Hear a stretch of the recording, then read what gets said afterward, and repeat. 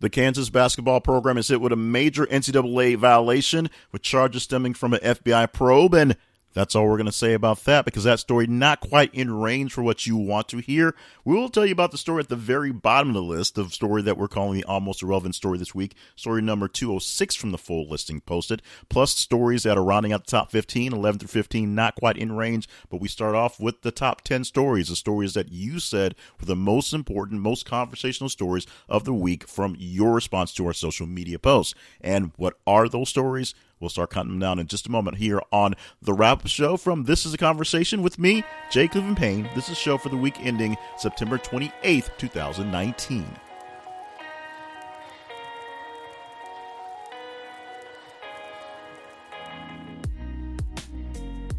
And welcome to the show. My name, as already stated, Jay Cleveland Payne. This is the wrap-up show. We're wrapping up the week's worth of stories that you guys told us were the top ones per This Is a Conversation and our social media feeds. Very quickly, how this thing works, we have a website called thisisaconversation.com. You go there to see how you can find information on what we do every single day.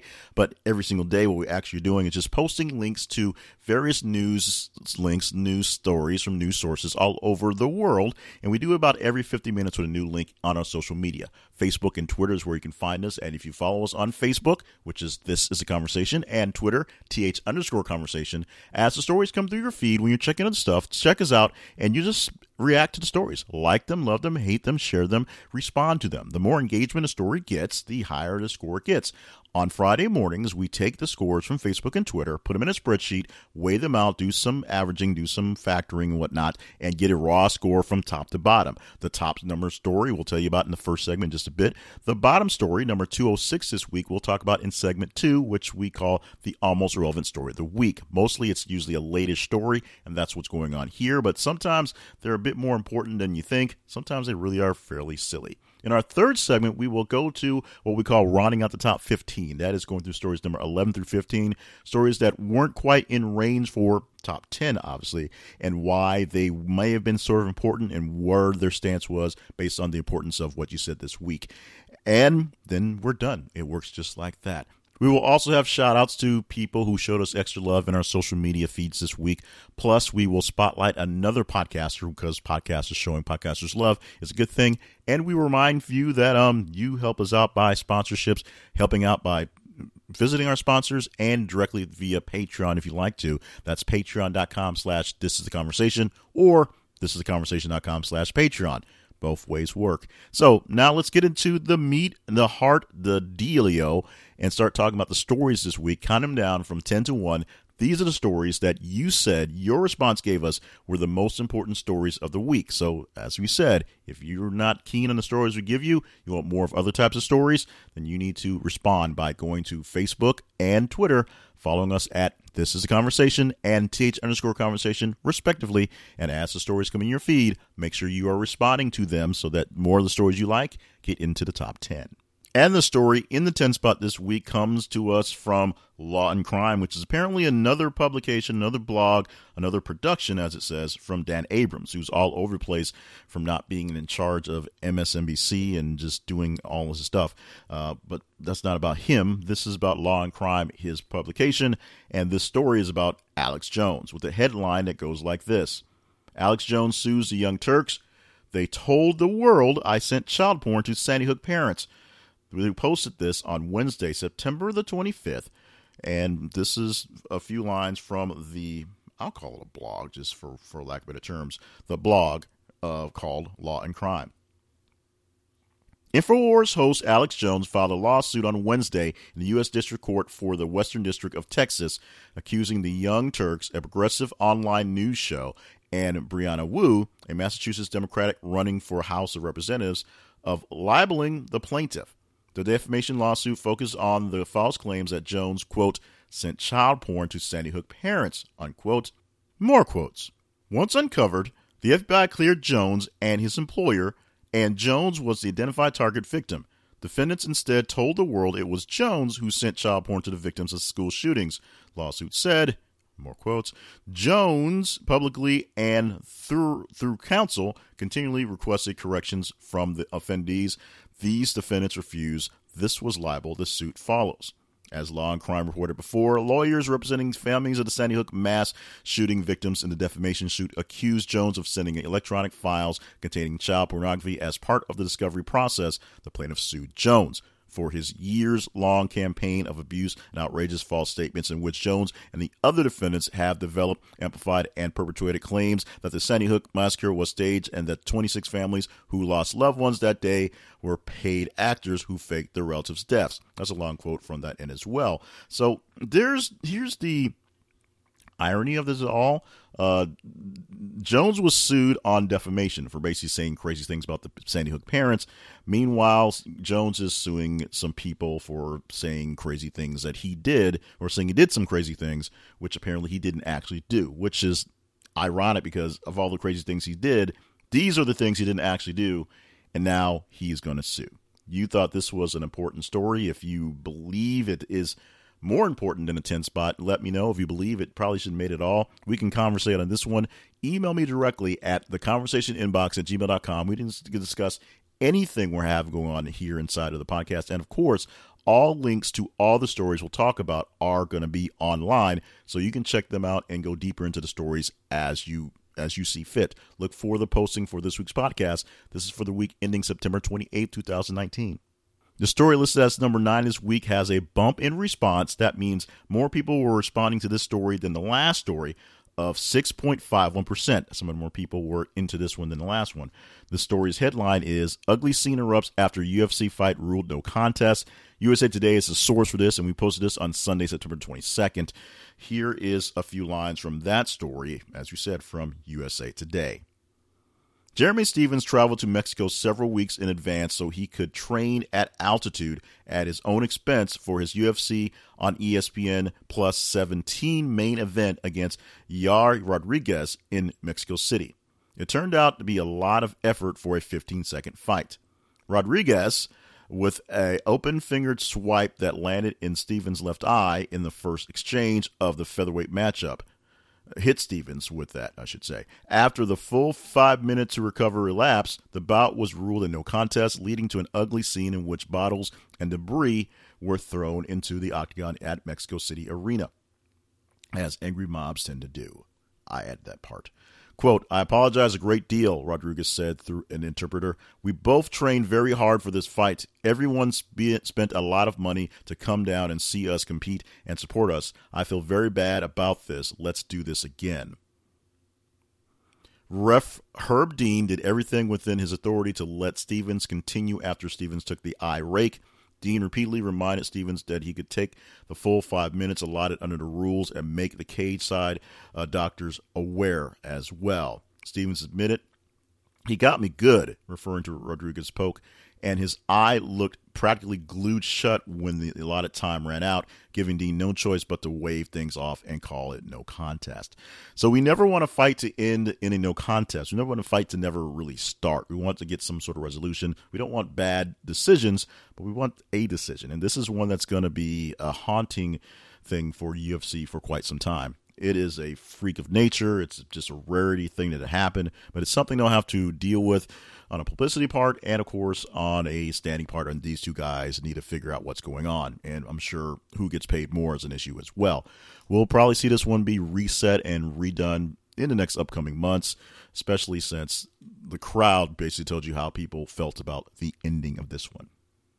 A quick no-pay plug for Smart News, the app that I use to garner about, I'll say, 70 to 80% of my news stories throughout the day on a normal week.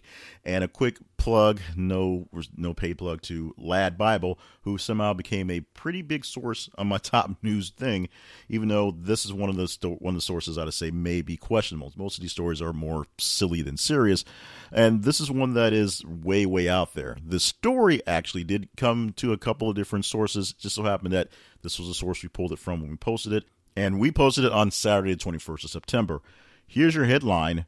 Woman triples size of her lips with 15 surgical procedures. As we said, Lad Bible is the source. 4.44% bump in response from the 9 story. A woman has tripled the size of her lips with a whopping 15 lip procedures and says she's happier and more content with her plumped up pout. 22-year-old Andrea Amilivo Evelia, butchered that, from Sofia in Bulgaria says she dreamed of having fuller lips from a young age, and now she's an adult and she's happy to fork out the filters to achieve her goal. Andrea, who studies German philosophy at Sofia University St. Clement Kursky, totally butchering these today, says she's visited dozens of clinics in her home city and pays around £150 or $168 per treatment. Lippy linguist Andrea said, that's their words, "I like my lips now more than before, and I feel very good and very happy with my new lips, because according to me, with bigger lips, I look prettier, and in Bulgaria, this is a fashion now. I have visited almost all clinics for aesthetic procedures in Sofia, and I put my lips almost in all kinds of lip filters." Yes, go deeper into the story. You'll have to go deeper into the story because it gets really, really weird. But you can also see the before and after, and you can see if her very, very, very, very, very much fuller lips makes her very, very, very, very much more beautiful or not. We don't go for personal attacks and personal looks here, but this is one you have to take a look at and see whether this is a bit on the crazier side. Check it out at the website. Find the link for the story at thisistheconversation.com. The link's inside the post for this week's podcast ending September 28th, 2019. And, of course, we can discuss it further by email, theconversationinbox@gmail.com. The safeness of vaping becoming a serious issue here in the United States. A lot of people reacting to it as you would expect on various parts of the spectrum, including this headline, which tells you two entities that are reacting to this very seriously. Juul is under criminal investigation by federal prosecutors. Tuesday, September 24th, the day we posted this one, a bump in response from the number 8 story to the 7 of 9.57%. We get this story from The Verge. In California, federal prosecutors have launched a criminal probe into Juul Labs, the immensely popular e-cigarette manufacturer, according to the Wall Street Journal. The focus of the probe is unclear, but the investigation is being led by the U.S. Attorney's Office for the Northern District of California, according to the Journal. Juul has faced a number of legal challenges in the recent months as a government outrage grows over hundreds of illnesses linked to e-cigarettes use, including several deaths. A number of federal authorities are already investigating Juul. The Federal Trade Commission and a few state attorney generals are focusing on the company's marketing practices and whether they purposely sought to target minors. The Food and Drug Administration is also actively probing Juul, but little is known about the investigation. The U.S. Surgeon General declared vaping among minors an epidemic last year, and organizations like the Centers for Disease Control and Prevention have warned people to stop using e-cigarettes entirely as concerns over vape-induced illnesses have grown. There's also a looming federal ban on flavored vaping products generally. Early this month, President Donald Trump announced that his administration would seek to ban flavored vapes through the FDA, although the agency has yet to issue rulemaking for the ban. A quote from Trump, "Not only is it a problem overall, but very specifically with respect for children. We may very well have to do something very, very strong about it." Juul did not immediately respond to The Verge for a comment. That was the whole entire article there, so there's not much to go deeper into it other than there's links to different things inside of it. So if you want to check those out, go deeper into the links inside of this story, go to our website, thisistheconversation.com, click the link for this week's podcast ending September 28th, 2019, week of, and you can see more of this one. Of course, every single story is on that website link for this week's podcast. From the surprising findings of a smoking entity to a surprising finding that a person smoked and what it was, here's a headline. Number 6, SI, Calvin Johnson smoked pot after his games instead of taking opioids. Inside Hook, we'll call that a blog too, is the source for this one, and we posted this one on Friday, September the 20th, 2019, so it lasted quite a bit. A 6.31% bump in response from the number 7 story. Here we go with some lines from this one. In a new Sports Illustrated piece, one of the top receivers in recent history revealed that he used to treat his aches and pains from playing NFL football with pot instead of pills. Calvin Johnson, who retired from NFL after playing 9 seasons, told writer Michael Rosenberg that he would heal himself after every game by smoking marijuana.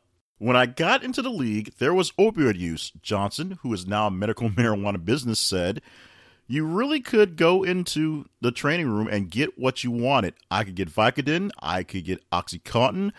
It was too available. I used Percocet and stuff like that, and I did not like the way it made me feel. I had my preferred choice medicine, cannabis.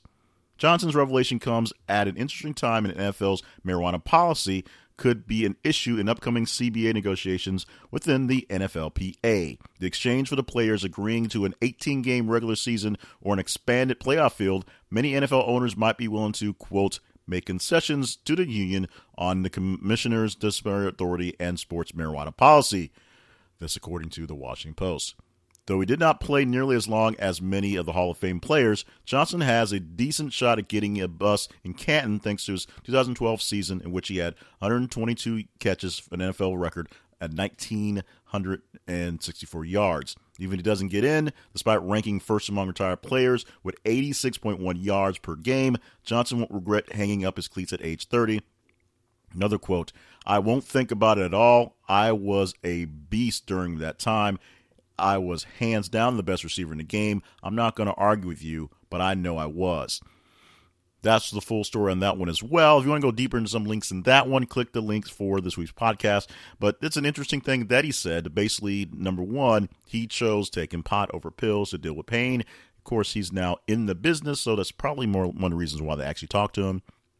And, of course, he was a very interesting and charismatic player on the field when he was playing for Detroit Lions, and people wished he played a few more years. I know his quarterback wished he played a few more years to keep them consistent as well. The Storm Area 51 event was this week, and we have two stories in the top 10 dealing with that. We decided they were two separate stories, so we're not adding them together. This is the first of those stories in the 5 spot. The original headline we posted was, Music Starts for Earthlings Around Area 51 Events in Nevada, and the updated headline was, About 75 people gather at Area 51 gate, 2 people detained. September the 20th is the day that we posted this one, Friday, September 20th. This gets a bumper response from the 6th story of 5.48%. AP is the source. Here's a little bit of what happened that didn't really happen very much of it, but the updated version of it from the AP. About 75 people arrived early Friday at the gate of the once secret Area 51 military base in Nevada, at the time appointed by an internet hoaxer to, quote, storm the facility and see space aliens, and at least 2 were detained by the sheriff's deputies. The Storm Area 51 invitation spawned festivals in the tiny Nevada towns of Rachel and Hiko, nearest the military site, and more than 2-hour drive from Las Vegas. Lincoln County Sheriff Kelly Lee estimated late Thursday that about 1,500 people had gathered at the festival sites. It said more than 150 people had also made the rugged trip several additional miles on bone-rattling dirt roads to get within selfies distance of the gates. The Associated Press photographer said it wasn't immediately clear if a woman who began ducking under a gate and a man who urinated nearby were arrested after a crowd gathered around 3 a.m. Friday. Lee scheduled a media briefing later Friday morning. Millions of people had responded to the June internet post calling for people to run into the remote U.S. Air Force test site that has long been focus of U.S. UFO conspiracy theories. The military responded with a stern warning that lethal force could be used if people entered the Nevada test and training range, and local and state officials said arrests would be made if people tried. It's public land, the sheriff said. They're allowed to go to the gate as long as they don't cross the boundary.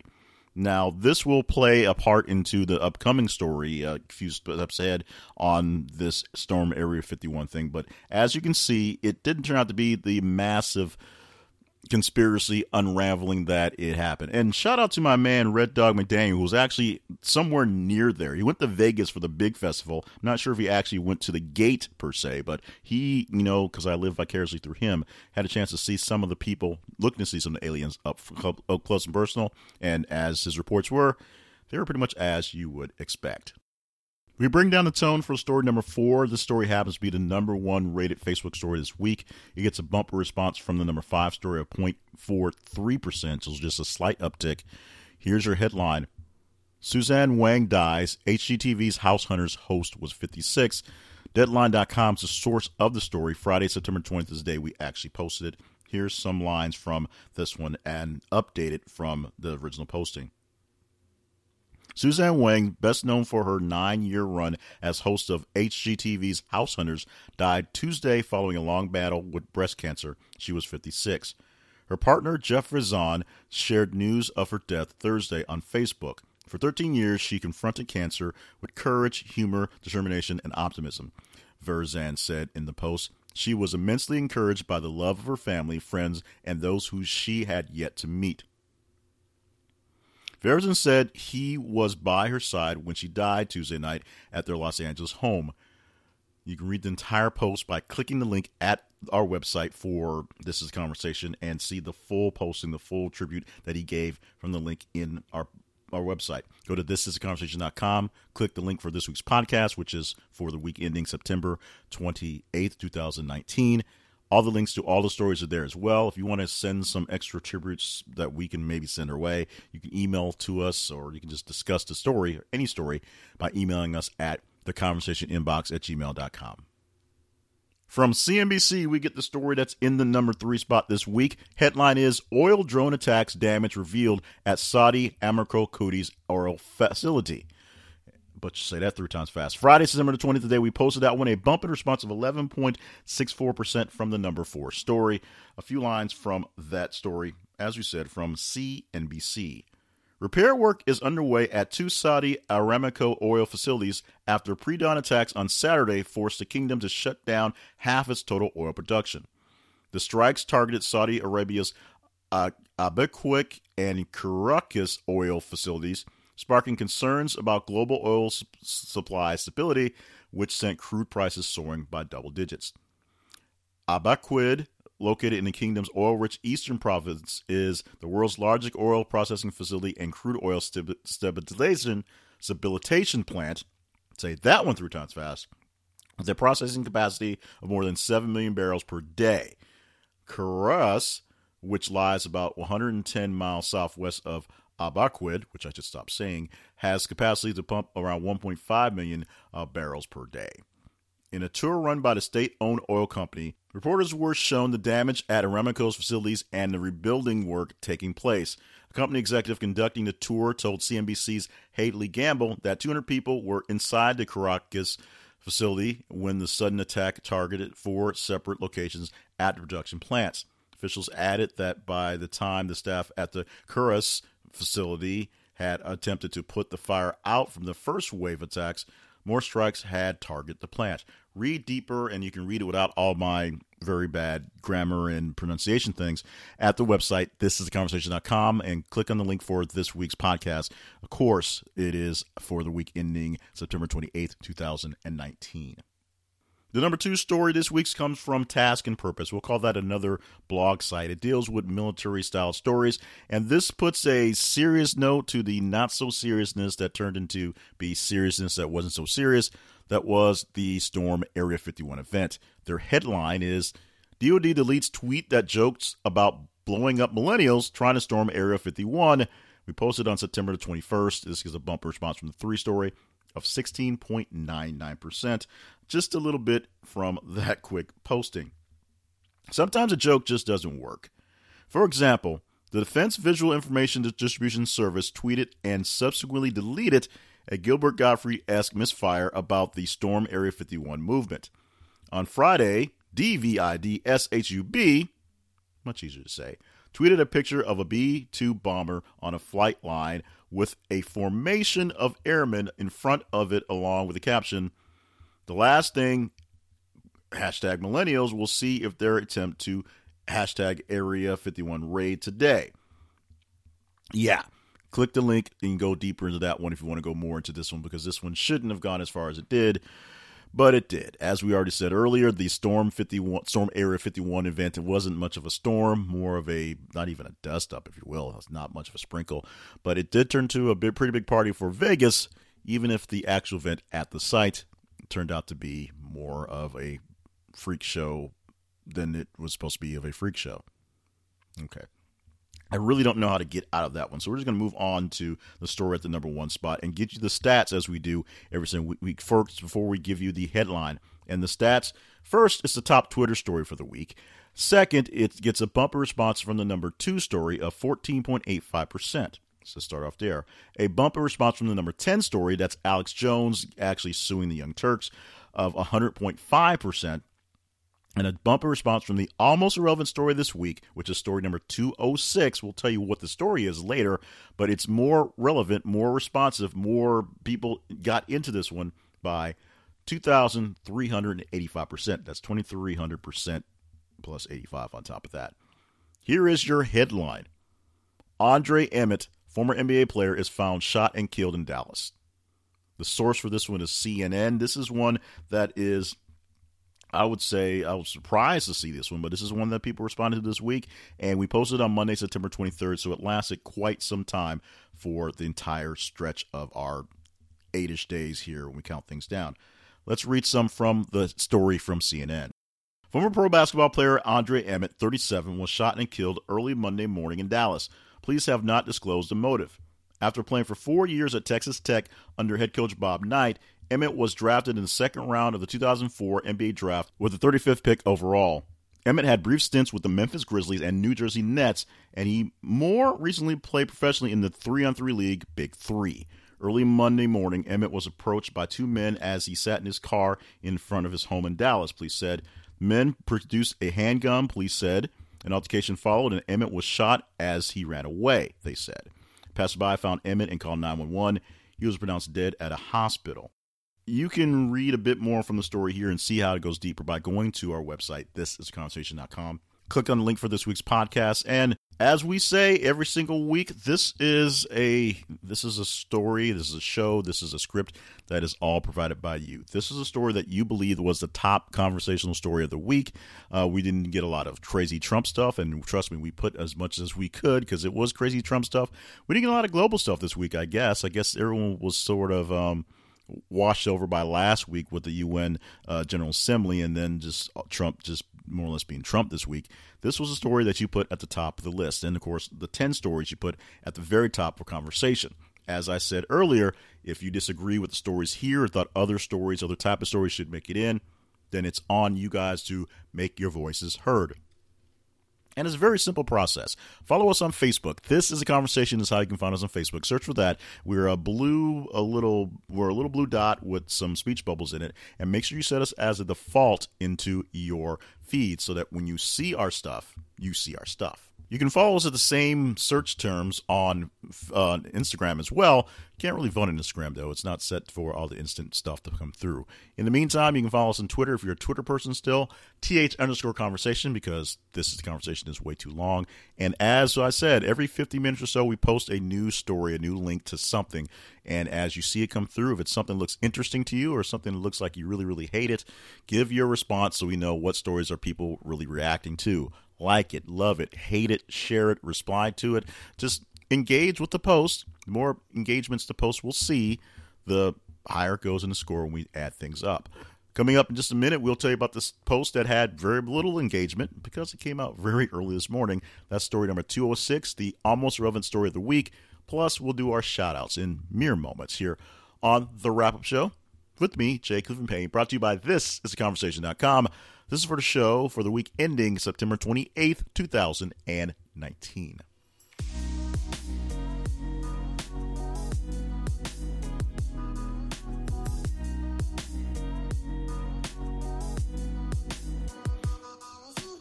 This is The Conversation, the Wrap-Up Show podcast. All the things we do around the Conversation Project is powered by you.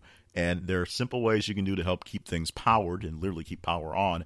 You can visit our sponsors. We'll talk about one of those sponsors in a moment. You can directly fund us by going to Patreon and becoming one of our Patreon sponsors. And next week, in the first of the week, we will shout out all the Patreon sponsors in our shout out. So you'll hear your name put out there extra special for being one of our great patrons. And just go to either patreon.com/thisisaconversation or thisisaconversation.com/Patreon. See how I did that? And you can be a patron at whatever level you like to. We appreciate all our patrons. We'll go deeper into that next week. This week, we'll talk about sponsors. If you go to our website or you subscribe to our newsletter, you'll see links to various different sponsors, people that we get affiliate cuts for you buying stuff. So you click the link, you buy their stuff.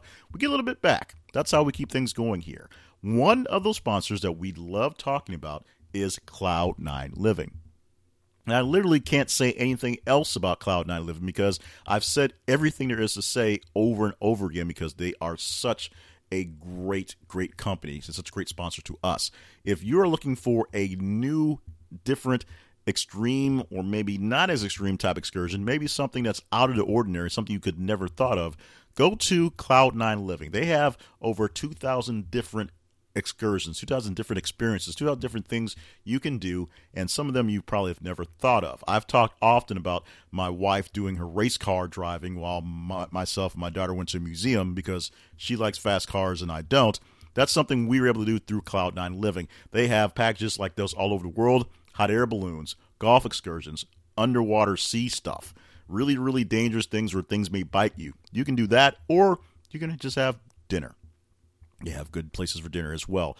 Check out their website via our link, and you get an extra special discount when you buy your gift certificates there. They'll give you an extra 10% off your price of your gift certificate. And, of course, remember, those gift certificates, the prices, the numbers, the dollars, they never lose value.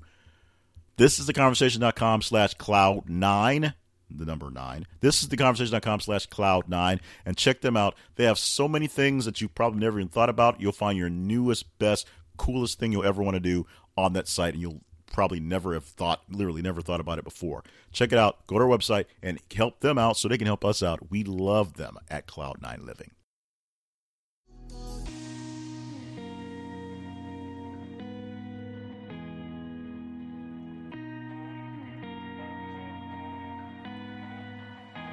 To show how much we appreciate all the folks who contribute to help do the work for us, because you literally are doing our work for us, we do shout outs. We give love to people on Facebook and Twitter who give extra love. You know, they like, love, share things, and are willing to have their names put up there publicly, more or less, in the notifications for the website. So let's start with a Facebook love this week. A few names of some people who popped up this week. They include Shelly Moore, Daniel Williams, Ruth Ann Miller, Peter Thiel, Vicky Young, also love from Little Mama Isra Breadwinner. Thank you, is a breadwinner. I have to say that one right. Also, Tony Brown and Trey Sutton popping in this week. For the Twitter love, folks on Twitter who gave us some extra responses, some of those names include the Irrational Exuberant Podcast, Florida Man Bot, picking up on some Florida Man stories we had. We had a lot of Florida Man stories that didn't quite make the cut this week. Jonelle Martin, Richard Berryman, Juan, just Juan, Would You Blather Podcast, and also Yifat Cohen. Thank you guys for joining in with us and responding to all the things we posted throughout the last 8 days or so. Now we're going to the story we always call the almost irrelevant story of the week, and it's because it's at the very bottom, and it's almost irrelevant. It's usually a story that's not actually that bad, just it comes up very late in the postings, very late in the process, so that we go from Friday to Friday. So something posted late Thursday, early Friday at the tail end doesn't get as much time to get as much love, and sometimes they turn to be stories that are more important than we think. And if they're timed out well enough on early Friday, I should say, sometimes they make their way to be inside the top 10 based on how things work out. Sometimes it may pop up just as we cut something off. It didn't go very far. This one wasn't quite a cutoff one, but it was something posted early Friday as we record this, releasing on Friday afternoon to Saturday. We go to Law and Crime again, the Dan Abrams publication, it was said. And this story was, well, we don't give much relevance to where it goes and much weight to it, but we do tell you exactly where it was with respect to the top story. As we already said, this story was 2,385% less responsive than the top story, or the top story was that more responsive. I always screw that one up when I say that. Here's your headline, posted on Friday, September 27th. Delta baggage handler arrested at home after stealing $300,000 and calling out sick. A few lines from this one. And, of course, this also will be listed in complete totality, the full link at the website for this week's podcast. This is Conversation.com, podcast week ending September 28, 2019. A baggage handler for Delta Airlines on Thursday was arrested on allegations that he stole $300,000 from a bag at John F. Kennedy Airport in New York. Quincy Thorpe, 40, was arrested by agents from the Federal Bureau of Investigation at his Brooklyn home, according to ABC News report. According to an anonymous law enforcement agent that spoke to New York Post, the $300,000 in cash Thorpe allegedly swiped had been brought to the airport in an armored car earlier that day and was scheduled to be loaded onto a flight headed for Miami Thursday morning. The money was initially loaded onto the flight in 8 bags, but one of them went missing sometime before takeoff. Thorpe turned himself in to a prime suspect by calling in sick sometime after officials realized the money had gone missing, according to the Post source, who also confirmed that authorities have not yet recovered the money Thorpe allegedly stole. Deeper into the story, as you said, go to the link inside the website for This Is a Conversation, and you can see more details on this thief. Not exactly stupid thief, but pretty obvious thief. He did make it pretty obvious that to call in sick right after they figured out the money was gone, which, as the story said, pretty much making him a big suspect of not being there when something was gone. We'll see if they recover the money and how many years Mr. Thorpe gets for this not-so-great crime. Coming up next, we'll wrap this thing up. We'll tell you about stories 11 through 15, stories not quite in range to be the best, but still pretty important anyway. On the wrap-up show from ThisIsAConversation.com, I'm Jay Cleveland Payne presenting this thing for the week ending September 28th, 2019.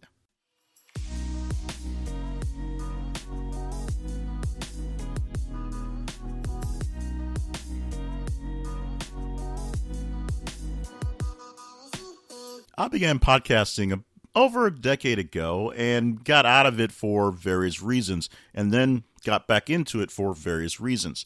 And one of the people who helped me get things back on track very quickly was a man named Dave Jackson. And he did it by not even knowing me, by providing things on various podcasts and various sources he has. One of those sources is the podcast we're going to promote today, which is Ask the Podcast Coach. This is a podcast that's hosted by him and his friend Jim Collison, and what they do for about an hour and a half even with them live, is answer questions about podcasting and other things that are related to podcasting. Sometimes you find out some things are more related to podcasting than others. If you are a podcaster, you kind of know that. One of the really interesting things about Ask the Podcast Coach is that they are podcast coaches, and they also deal with podcast issues. So you sometimes see them in real time dealing with issues and dealing with technology and trying new things and seeing how things work out for all of our benefit. And they're great, friendly guys, too. You can pop into them and pop in and talk to them live via various ways, including popping up in the video with them in various times. As I said, they tested various technologies that works to some chagrin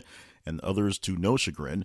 But it's a very interesting, very fun show. And once you get to be a part of the community of sorts, because it gets a bit clubby after a while, you'll get the chance to figure out all the inside jokes and all the fun that they're all having. But if you're just looking for some quick podcasting advice, that's there as well, because that's what it's all about. It is Jim Collison helping out Dave Jackson, who offers up help every Saturday morning at 10:30 a.m. Eastern live at AskThePodcastCoach.com. You can click on links to find them on various streaming sites and on YouTube and wherever. But the best way to find them is just go to their website, AskThePodcastCoach.com, and if you don't want to watch them live or can't catch them live, subscribe to the podcast and you get the first hour's worth for free. And then if you're actually a patron for Dave Jackson, you get a chance to get the last half hour, the special parts, where they go deep into some things with the group inside, or you can watch it all live and check it out there. But check them out every single Saturday, except for, big time occasions.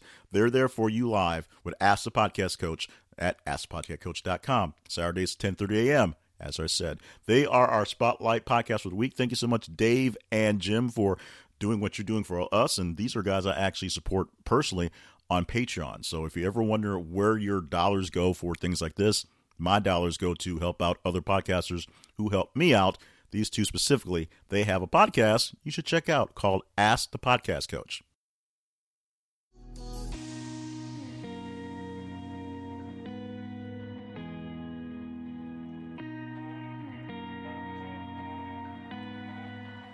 Final segment for this week's podcast. We thank you so much for joining us for the whole shebang. And of course, going through us with the growing pains we're having as we are doing some shifting to things in the actual podcast, moving things around, adding, subtracting, refining and getting a bit better in the pithiness. We're getting this thing down to a more manageable timeline so we can do some other things with it. So thank you so much for going with that. And thank you so much for all the suggestions and all the great feedback and even some of the bad feedback. If you want to send more feedback on how things sound, whether you are a veteran and you don't like the way something moved, or you're a new person and you don't like the way something moved, email us at theconversationinbox@gmail.com. Right now, we're going to go ahead and round out the top 15, yes. Going through 11 through 15 stories, not quite in range for the top 10. So not the most important stories you said for this week, but much more important than the almost irrelevant story. And of course, the infamous story 16, the tease, which we're not going to go back to at all. Story 11 was posted, on Wednesday, September the 25th. And the headline is, Kik is shutting down its messaging app to focus on SEC cryptology fight. We're going to go quickly into this story, so if you want to go deeper into the actual meat of it, check it out. Like I said, the links to all these stories are at our website for this week's podcast, so you can find them there. But this is one that's a little off-catching to a lot of people. Kik, K-I-K, is a messaging app. It's one of the many messaging apps that nobody, unless you're a millennial looking to get away from your parents, really knows about. And they did a large leap into cryptocurrency recently, and now they're being investigated for that large leap into cryptocurrency. So they're putting their money where their money is, in cryptocurrency, and they're getting rid of the messaging app aspect and going to focus on cryptocurrency because they've got a battle with the SEC, battle to make sure that they can keep on keeping on in the money business. And so since they say there's more money in the money, they're getting out of the messaging business. Whether they will completely get rid of this, renew this thing with someplace else, not quite sure, but you can go into the story and read the details for here, and then you follow it along if you're one of those people who follows those types of stories. The story at the number 12 this week has a headline of this: American Airlines emergency landing after passenger smokes joint, and this was posted on Saturday, the 21st of September. So we got this from TMZ because this is a TMZ-style story, and here's a few lines from what happened, at least per TMZ. An American Airlines jet made an unscheduled landing Friday after a passenger lit up a joint and got super aggro, as in aggressive. We're told the plane was going from Phoenix to Minneapolis, but an hour into the flight, the pilot went on the intercom and said they had to make an emergency landing in Denver because, quote, a security issue in the back. The passengers were a little freaked out, trying to figure out what was going on. The buzz in the cabin was that someone in the back said he was telling someone around him he was on cocaine. That's when the guy with dreads in the video ran to the back of the plane into the bathroom and locked the door. Here's an update to things that went on. Denver police tells TMZ that the man in the video was not arrested and did not end up being booked for any charges as a result of the disturbance. He was merely treated at a hospital. It got really crazy because the guy was essentially smoking for, he said, medical reasons. As we said, you can't light up on the plane, and that became a big issue. Go deeper into the story if you like to by going to the website and seeing more on that as well. At number 13, this is a story that's actually very serious, and we covered it a lot last year when the fires were going on. The headline from updates on what's going on: PG&E may cut power to 124,000 in North California on fire fears. Bloomberg's the source for the story. Monday, September 23rd is the date we actually posted it. And I'll read a few lines from here. PG&E Corp., the California utility giant that filed for bankruptcy protection in January, facing crippling wildfire liabilities, is cutting power to about 27,000 customers in Northern California to keep electrical equipment from sparking ablaze amid dry and windy weather. The power shut off across 3 counties started Monday afternoon, the San Francisco-based company said in a statement. Earlier, PG&E said the outage could impact as many as 128,000 customers in 9 counties, which would have made the company's largest preemptive power shutoff to date. PG&E and other California utilities have been taking more aggressive measures to keep equipment from sparking blazes after failures. Fallen power lines ignited a series of catastrophic blazes across the state in 2017 and 2018. One of PG&E's lines started a deadliest fire in California history in 2018, forcing the company to file Chapter 11. More details on all the stories, as we said, are at the website, so go deeper into these. As you see, we don't give as much context into this one, definitely not as many in the stats. These are stories that were more or less kind of cool, and some of them kind of important, but bounced out by just timing, and sometimes a more important story, a more impactful story, sometimes just a more silly and crazy story that people jumps in at the last minute. At number 14, the headline is School Bus Driver in Washington Arrested After Fifth Grader Calls 911 to Say She's Drunk. We got the story from NBC News. It was posted on Saturday, September 21st, so this one lasted quite a bit as well, but not quite enough to make it to the finish line. This is one where if you've seen the reports and heard the call, you wonder about the people, both the kids, and the kids are going to be fairly okay, and the adults who apparently aren't as okay.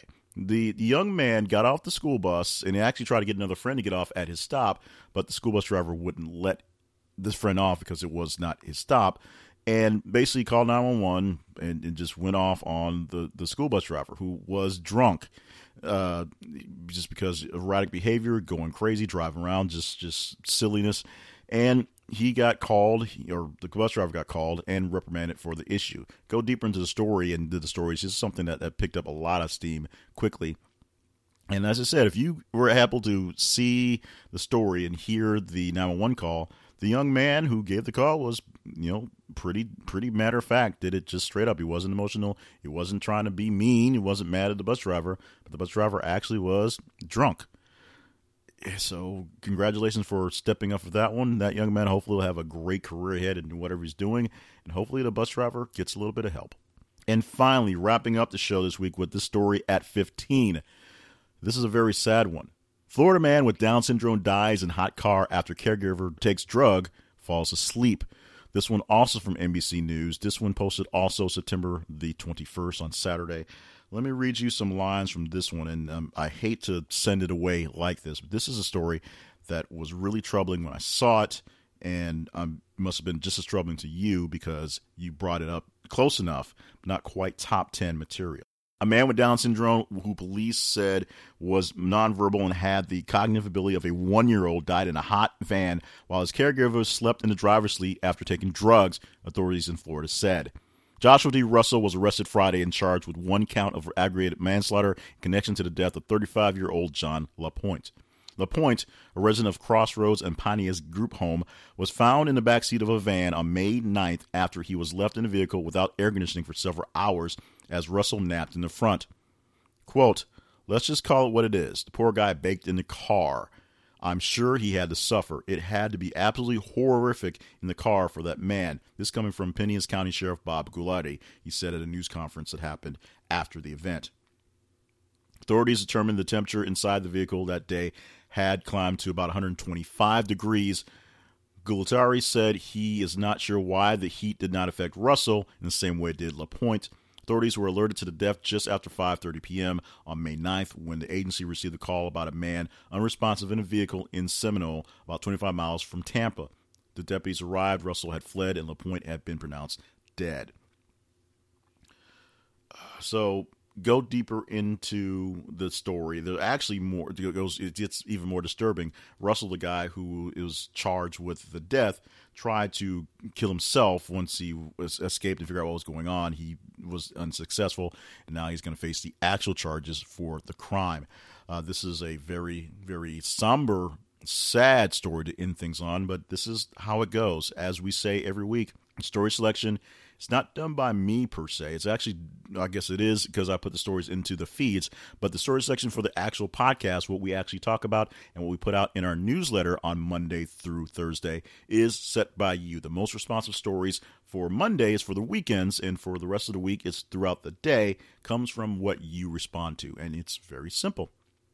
You just follow us on Facebook at This Is Conversation.